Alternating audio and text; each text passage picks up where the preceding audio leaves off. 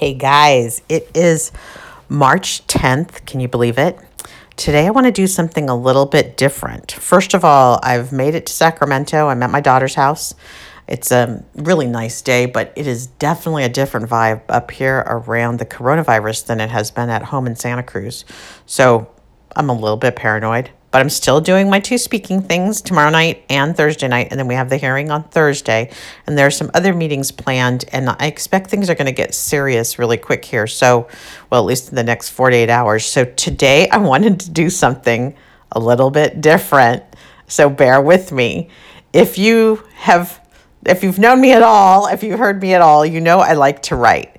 I have participated in a number of NaNoWriMos. If you don't know about National Novel Writing Month in November of every year, it is a super fun, totally bizarre competition with yourself to try to produce a novel. Really, there's no rules. It doesn't have to be a novel. You can do whatever you like. I have tried all different kinds of things. I'm not the best novel writer. I have a hard time with, my daughter's great at novel writing, but I am not so great at novel writing. I have a hard time sometimes with getting to the point. I do a lot better when I write about something that I know. And so autobiographical stuff or stories about something that I've done or heard about that I've done. Hello, Jen, that is autobiographical. Anyway, stories about things that I know, I do a lot better when I write. I guess maybe because I've been a business writer my whole life and I've usually tried to be a persuasive writer. I've written to influence, so that's where my skill set is. So you don't have to write a novel during NaNoWriMo, and I'm saying NaNoWriMo. NaNoWriMo, which is National Novel Writing Month. And you can Google that and you can sign up to do it. I try to do it every year. I tried last year, but I ran out of steam. But what I'm going to share with you today is something that I started last November that I really would like to turn into a book. But I want to share this story with you today. So that's the whole point of me babbling about writing. I thought it would be fun to go back to a memory I have of me and my dad and my family. And it kind of goes with a picture I just found when HBO went through and digitized some of our photos that were slides. It actually has got me fired up to digitize the rest of them. So I'll probably do that soon. But goodness knows we'll have time in quarantine to do all those projects we had always hoped to do, right? Anyway, one of the photos it relates to this event, and it just kills me when I went back and looked at the actual photo because I wrote this all from memory, like I said, last November. And it all revolves, this story actually takes place at a house that we were living in that was a rental. We used to live at 12, this, if you want to be a weird person and Google this stuff, I will give you the addresses. It's so funny. But I remember a lot of these places. But when I was born, we lived in Ventura. And soon after I was born, we moved to mom and dad's first home in Santa Paula, which is about 20 miles inland from Ventura. And that first home we moved to was at 1200 Fern Oaks Drive. I used to think that was like the coolest address, 1200 Fern Oaks Drive. That's the house. When you see the picture of my dad and I sitting on that rock with the little dog Bonnie, that's the house. In the backyard, there was this rock in the cement. In the middle of the cement, they had poured the cement around the rock, and it was great fun to ride your tricycle around the rock because it just became an instant landmark that you could go around in a circle around the rock, and then you could play on the rock, and the rock could be a ship or whatever you wanted to be and pretend. And that house is a pretty cool house. My mom has other opinions about it because I guess there were lots of spiders and a lot of leaky air issues, but for me, it was a cool house. Anyway, so I guess dad and mom must have decided they didn't want to, I think we were outgrowing it actually because Gary was born in 1967. And so we sold Fern Oaks Drive and we moved into a rental that I've now determined was 751 Ernest Drive in Santa Paula. And this was a modern house. So Fern Oaks was an older home. Now we're talking in the 60s, so an older home I guess it must have been built maybe in the 40s. I sure could Zillow this, and people have already remodeled it and made it look fantastic. So things change over time, but it was a beautiful neighborhood and we lived under oak trees. That's why we had so many spiders. But when we got to this rental house, for us, it was kind of modern, except it was really ugly inside. It was dark. It sat in the wrong direction or had bad windows or something, but it was really dark. And the playroom in the back, I remember, had this Mom might correct me, but I remember it as this deep, deep, ugly colored carpet, maybe like a blue-ish color. But the best thing about this house is out in the back, for some reason, my dad made us a sandbox out of an old rowboat. And that was the coolest thing ever, because you could sit in the boat and pretend that you were in the boat, but also it was a sandbox, so you could play in it and have, friends would come over. It was a really cool kind of way to have a sandbox in an old rowboat. And then we had a swing set, as everybody in the 60s did. And then we had our wheels, big wheels and bicycles and things. So this is a story from back then. But first I want to take you in the way back to 1968. So that was the year that was the first successful heart transplant. It was sadly also the year that both Martin Luther King Jr. and Bobby Kennedy were assassinated. I did not realize this, but the first Big Mac went on sale at McDonald's for just 49 cents. Boeing 747 made its first maiden flight, and the emergency 911 telephone service was started in the U.S. This is a little thread to future, because when Gary found my dad and Charlene, he had just learned about 911 at school, and that was in 1980. So this is just its initial start back in 1968 of 911. Here's a little irony for you. In Hong Kong, there was a flu pandemic. That's what it's called, the Hong Kong flu pandemic. I'm sorry, it wasn't in Hong Kong. It was called the Hong Kong flu. Duh. Hong Kong flu pandemic was going around. I don't know if you guys remember that. The Beatles released the White Album. And now here's some fun facts. The Dow Jones Industrial Average was at 943. That's how it closed the year. The average cost of a new house was $15,000, $15,000. The average income per year was $7,800. The average monthly rent was $130. I wish Mom could remember how much we paid for that house. I'm sure it wasn't that too much. I'm sure it was more than $130 because it was housed a family of 5, but $130. Gas cost 34 cents a gallon. The average price of a new car was $2,800. And a movie ticket was just $1.50, which you could buy after working one whole hour, because the federal hourly minimum wage was $1.60 an hour. So one of the things that used to happen back then is we had to listen to the radio. And if you were lucky, you had an 8-track, but that came a little later. In 1968, you listened to the radio, and often we'd be stuck listening to what I considered bad music on my dad's radio, including this little gem. And now I'm going to give you a little sample of a song that was one of the hits of 1968. And I promise you, this is an earworm. Let me see if I can get this to play.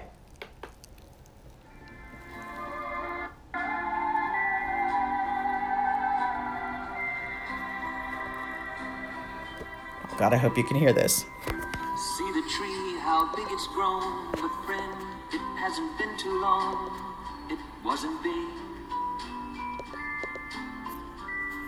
I laughed at her and she got mad. The first day that she planted it was just a twig. Oh yes, that's the song Honey, I Miss You by Bobby Goldsboro. It goes on. It stays in that very heartwarming, upbeat tone. Okay, never mind. Yeah, it goes on, and yes, that was the kind of music we listened to back then. And I realize it's going to be a little faint on this recording. I can already see that in the recording volumes. But all you need to do is put in Honey and Bobby Goldsboro, and well, you're welcome. Okay, so what I'm going to read to you is the story that I wrote. It's not that long, and I'm going to try not to be too snarky about it. But it happens in 1968. We're in Santa Paula. We're in this rental.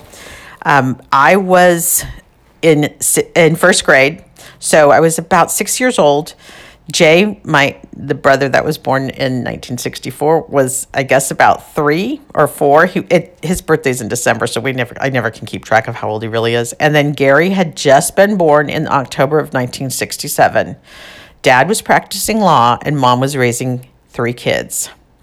Okay, here we go. Of course, the minute I say that, the page jumps. Sorry, I'm a little bit self-conscious that I'm reading you this story. Okay, here we go. Polyester was a godsend. It meant we could wear cooler clothes with contemporary colors, and we didn't have to worry about doing a lot of damage to the fabric. It was nearly indestructible unless you did something really dumb like get blood on it or stood too close to a fire. Polyester melted. The synthetic fabric was responsible for much of the couture in the late 60s, and you can bet I was part of the trend. As a first grader who was committed to self-expression, I owned polyester pants in some of the most trendy colors. But on this particular day, I was wearing my rust-colored pants and had a ribbed pattern that went down the leg. Sorry, I just need to tell you about this. So the way polyester was managed is, of course, you didn't have textures unless it was baked into the polyester. So in order to get this ribbing, there were actual like weird reverse stitched divots, and then they would sew a seam down the front so that it looked like you had a pressed seam. Like, you press your pants and you have a seam down the front. Yes, in polyester, you had to actually manufacture that seam down the front. Okay, let me go back to the story. I suppose the pants must have been hot, but what first grader thinks about things like that? I had a matching polyester top that sported a pattern that went with the pants color. It created a coordinated ensemble that was all the rage in 1968. I wanted to look good because it was an important day. Last night, I had received an incredible present for my 6th birthday, a new Schwinn. It was deep purple with large round tires and standard handlebars. The trim on the tires was perfect white, and the bike had a translucent shine when the sun hit it just right. I didn't know how to ride a bike yet, but that's what today was all about. My dad was going to teach me how to ride it. We started with balance and short trips up and down the street. Dad liked to use the upright and push-off method of teaching, which led to more than one quick jump off to keep myself from falling over. Of course, over the course of an hour, I keep thinking about how silly this was. Over the course of an hour, I started to get the hang of it, and I was able to keep my balance. We practiced near the bottom of Ernest Drive because that's where the street flattened out. There was a hill near the top of the street. It wasn't very big, but it still did the trick, providing us with the momentum we needed to cruise down those last few yards to the house, me typically on my blue scooter with a kick brake in the back. In those days, scooters were painted and had a wider platform to ride on, and that meant you and a friend, could ride on it if you were good at it. I was good at it, and a friend meant we went down the hill even faster, so it was totally worth it. Anyway, back to the bike. I was able to stand on the curb and push my leg through the center and sit squarely on the big-ass seat and pedal around without falling over. It was more impressive than you might think because the bike was big. My parents, like many parents back then, were notorious for living efficiently on a budget. That meant their best purchases were those that would, now get your air quotes out, would last. If you didn't have parents who did this kind of thing, let me explain to you what you missed. Buying something that would last meant getting maximum value for your money, at least in terms of how a child grows up. It meant clothing that tended to be on the large size. It meant getting a lunchbox that wasn't trendy, but instead durable and could last the whole year. This explains my red plaid metal lunchbox, which, by the way, I did really adore. And it meant getting a bike that my dad must have thought would last me through 6th grade. That's because this bike was adult-sized. As an adult, even today, I barely reach 5'2", and my daughter will tell you that's a lie. I'm really 5'1" now. As a 6-year-old, I can only imagine how out of scale this relationship truly was. But I've seen a few photos, and let's just say the bike definitely had the advantage. But I digress. Let's go back to Ernest Drive, my dad encouraging me to do more, and my brother Jay on his big wheel. Gary was probably with my mom, and as I gained more and more confidence, she'd come out with the baby and take a look at what we were doing and then go back inside, assured that my dad was doing a good job teaching me. As I gained more confidence, I was truly mastering the trick of gently braking by pedaling backwards. Remember, that's how that worked. And I started using more and more of the street. Finally, I decided it was time to go up the hill, slope, and gain some speed. I'd later find out this was genetic. All the Smith kids were born with the need for speed. It came from both my mom and dad. We were all natural drivers and clearly meant to be on wheels. We probably should have known when Jay was able to do a Rockford spin on the big wheel before age 3. Oh my God, he could. Okay, now I need to stop for a minute. Jim Rockford is my hero. Jim Rockford was James Garner, and it was the Rockford Files. And I swear, I cannot believe I thought I wrote a blog, said everything I know I learned from Jim Rockford. That man taught me how to do everything. And basically, the number one rule of being able to do what Jim Rockford could do was to always assume everybody else wouldn't notice you, and that bureaucracies would always blame themselves and not blame the other person, which means you could get away with doing stuff if you could tell a good story and talk your way out of it, because most people really won't confront you.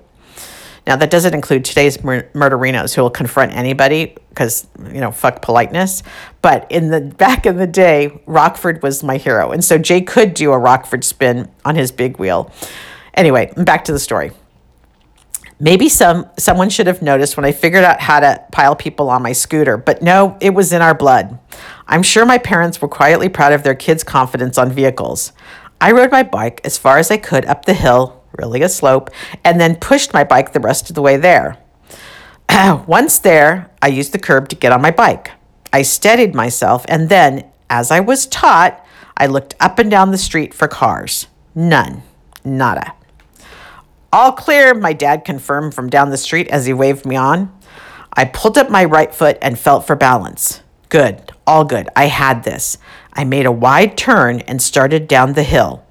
The sun was shining and my smile must have been huge. I could feel the air blowing through my short hair, pushing on my eyes, becoming stronger as I gained speed. This was my zone. Speed, control, excitement. I was loving every second. My dad had walked partway up the hill, and I quickly whipped by him. "Slow down," he bellowed. He went by in a blur. "Brake!" He started yelling frantically. "Use the brakes!" I have no idea why I did what I did, but I didn't brake. Instead, I turned left rapidly into our driveway, only missed the driveway, and tore through the ivy border that separated our house from the neighbors. The front tire hit the bricks underneath that contained the ivy, and I caught air. I saw this scene later in a movie when Elliot and E.T. take off on his bike, but he kept on flying. I wasn't so lucky. Gravity grabbed both me and the bike and set us headlong into the bricks on the back of the border ivy, and I smashed into the wall. The only memory I have of that moment afterward is my dad running up to me to see if I was alive, and me discovering that I had scratched the crap out of my new bike. And pain. I do remember that I felt pain. Mom came out and she gathered me up. She had always been the patcher-upper, and this was her specialty. She brought me inside, and as I cried about my bike, she immediately started icing my right arm, which didn't look right. "It's fine," my mom said in her utilitarian way. "You just need to keep ice on it. It's a sprain. You'll be fine." I did my best to suck it up and sat in the back room, our playroom, icing my arm. I was anxious to know how bad I'd messed up my bike, and Jay and Dad were still outside. My arm really hurt, and I'm sure Mom gave me some baby aspirin. Baby aspirin was good. It tasted like dusty orange, and because it was the only medicine we took back then, just the taste could make you feel better. That's probably because it was always associated with being sick and being treated special. It also made you relax, and if you needed it, fall asleep. It was just past lunch, and I zonked out. But back then, no one checked to see if you had a concussion. That was just considered a rite of passage. Nobody's kid ever died from a concussion.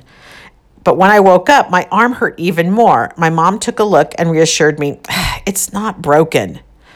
"Mom, I think it is," I said meekly. I could still manage meek back then. "Let me look." She reached out for my arm. She grabbed it and tried to stretch it out, and I howled. I had been holding it against my tummy, bent at the elbow, and I was not moving it. Pulling it straight was awful. "Stop!" I screamed. "I don't know anything about broken arms, but I know it's broken," I told her. "We need to go to the doctor," I whimpered. Dad had come on in when he heard my scream. He was pain averse, a real wimp. We teased him about it because he would faint if he saw blood. Thankfully, I wasn't bleeding, but I'm sure I must have looked pretty pathetic. "Why don't you take her in?" Dad said. "Get it checked out." It's so late now, my mom argued. It's almost dinner time. We'll have to go to the hospital. We didn't have urgent care back then, and if I needed an x-ray, it was going to end up being the hospital anyway. I'm sure my mom was secretly doing on the math on how much this was going to cost. She was the money manager in the family, and our major medical policy only paid a percentage of the visit. After some conversation with Dad, she relented. I'm sure before we went, she fed Dad and the boys, because I can't imagine my dad doing that. Then the two of us headed to the hospital. Now, because Santa Paula is so small, there's just one hospital. That's true today. And it's up on a hill overlooking the town. To me, it seemed way high up. The view was spectacular. South Mountain to the south. See what they did there? Fillmore to the east, and Ventura and the Pacific Ocean to the west. The last time I'd been up there was the night Gary was born in October. We had parked the car and headed inside. The hospital was quiet. The dinner hour had passed, and because it was after hours, we were escorted to the emergency room. Mom talked with the staff while I got comfortable. The chairs they had weren't uncomfortable. They had wide seats and chrome armrests, but they were also covered in a kind of shiny vinyl that squeaked when skin rubbed against it. I remember thinking they were kind of cold and hard. I used my left hand to fiddle with the ashtray in the arm of the chair. There was a Wrigley gum wrapper jammed in there among the ashes and cigarette butts. Jennifer Carroll, my mom whispered, get your hands out of there. It's filthy. I closed the little lid to the ashtray. We waited and waited and waited. I realized kids don't have a good sense of time, but even my mom agreed it was a long wait. The radiologist lived in Ojai, and he had had to drive back to the hospital to come to run the machine. I guess emergency that needed real services just got shipped to Ventura because driving in from Ojai wasn't really a great long-term solution. The x-ray machine was huge. It loomed over me in the radiology room with a bizarre pointer at the end that I understood delivered the ray. Thankfully, my curiosity trumped my fear because I wasn't worried about the pain, and I should have been, and I was much more fascinated about a machine that would take a photo of my insides without having to touch me.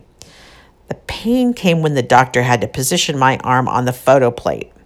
First laying it down flat and then trying to stretch it out, and then with the elbow on the plate and the doctor pushing my hand down, trying to eliminate the bend in my elbow. It was so painful. I had to sit there, weighted down with lead protection, holding my arm in the perfect position without moving as Mom and the doctor scurried out of the room so they weren't radiated. The giant photo plates were then taken down the hall to a dark room while Mom and I resumed our waiting. They had to develop the film so they could see if my arm was truly broken. I visited the water cooler to distract myself. The cups were small funnels, at least that's what they looked like to me, and when you filled the cup up with water, there was no way to set it down. A full cup meant you had made a commitment. You either had to drink it up or throw it out with the water you didn't drink into the trash. Water wasn't supposed to go to the trash. That was a mom rule that I grew up with, so I was committed to drinking whatever I took. Moreover, these cups got soggy really quickly. They were just paper, and so the water needed to be sucked down kind of fast. What was just a small serving for an adult was a deluge for a kid, and figuring out how to drink all that water before the cup fell apart kept me busy. After what felt like more hours, the doctor came out and asked us if we wanted to see the x-rays. What a good guy. Of course we did. I'm guessing since it was after hours and we were nearly the only people there, we got a little special treatment. He took us into his reading room and showed us the pictures, and there, in plain view, was a break in my arm just near the elbow. He pointed it out. You have a clean break right here, he showed us. I told you, Mom, I said almost before he finished. I knew this was bad. It hurt so much. I'd had a lot of water under my belt. I felt vindicated. Sorry, Jenny. I guess I just didn't want to believe it, Mom said. I'm so sorry. She couldn't know then that I would never let her live this down. Ever. We need to get you into a cast, the doctor said. Let me go find someone who can get this done. And he took us back out to the waiting area while he chased down one of the ER doctors to do the casting. Back then, the first step of a cast was putting on a white sock on the broken area that would form the base of the cast. Then they bring in a bucket of warm, to a kid feels hot water, and they soak a roll of plaster gauze in it, squeezing it out hard before they begin wrapping my arm. The gauze was warm, but it actually got warmer as it started to set. It'll feel a little warm, the new doctor said, seriously missetting my expectations. It feels hot, I reported. I was 6. Warm didn't register as warm. It registered as hot. It feels really hot. It won't last, he said. Mom was reading my face, I'm sure trying to figure out if I was going to hold it together. My arm got heavier and heavier as they continued adding layers. It smelled funny, and the heat was not backing off. But how it felt kind of changed with the increased weight. It was a bit more tolerable. Now this needs to dry. The doctor stood up and looked at his work. The cast started just above my elbow, middle upper arm, and went all the way down to my hand with a band that went between my thumb and forefinger. It was essentially a full arm cast. I'm going to put you in a sling, and you need to wear it every day. Tonight you should sleep sitting up. Try not to bump your arm or hit the cast. It'll set overnight, and then all you have to do is keep it dry. I recommend putting a bag over it when you take a bath. He smiled and left to go get the sling. At that moment, the severity of the situation set in. Thanks to all that water, I had to go pee, and my brain started to do the math. How was I going to get my pants down to pee? My good old polyester pants had come through the crash without incident, but now they would prove to be a bit of a challenge. With an elastic waist, they didn't want to fall down until they were well past my knees. I had to get help from my mom. This was totally humiliating. While we carefully tried to function in the bathroom, the doctor returned with the sling. It was a horrible piece of fabric that was tied around my neck and used to support the weight of the plaster cast. I hated it. Back home, Dad was waiting up for us. He'd had a couple of drinks and was relaxed. He was glad to see the trip wasn't in vain and that I was all patched up. While Mom set up a bed for me on the couch so I could sleep sitting up, he got my pajamas and helped me brush my teeth. Mom handed me a couple more baby aspirin. Sleep tight, kiddo, my mom said gently. Mom, I like my new bike. That's good, Jenny. Get some rest. But Mom? Yes, honey? I'm never going to ride it on a hill again, okay? That sounds like a great idea, honey. Now get some sleep.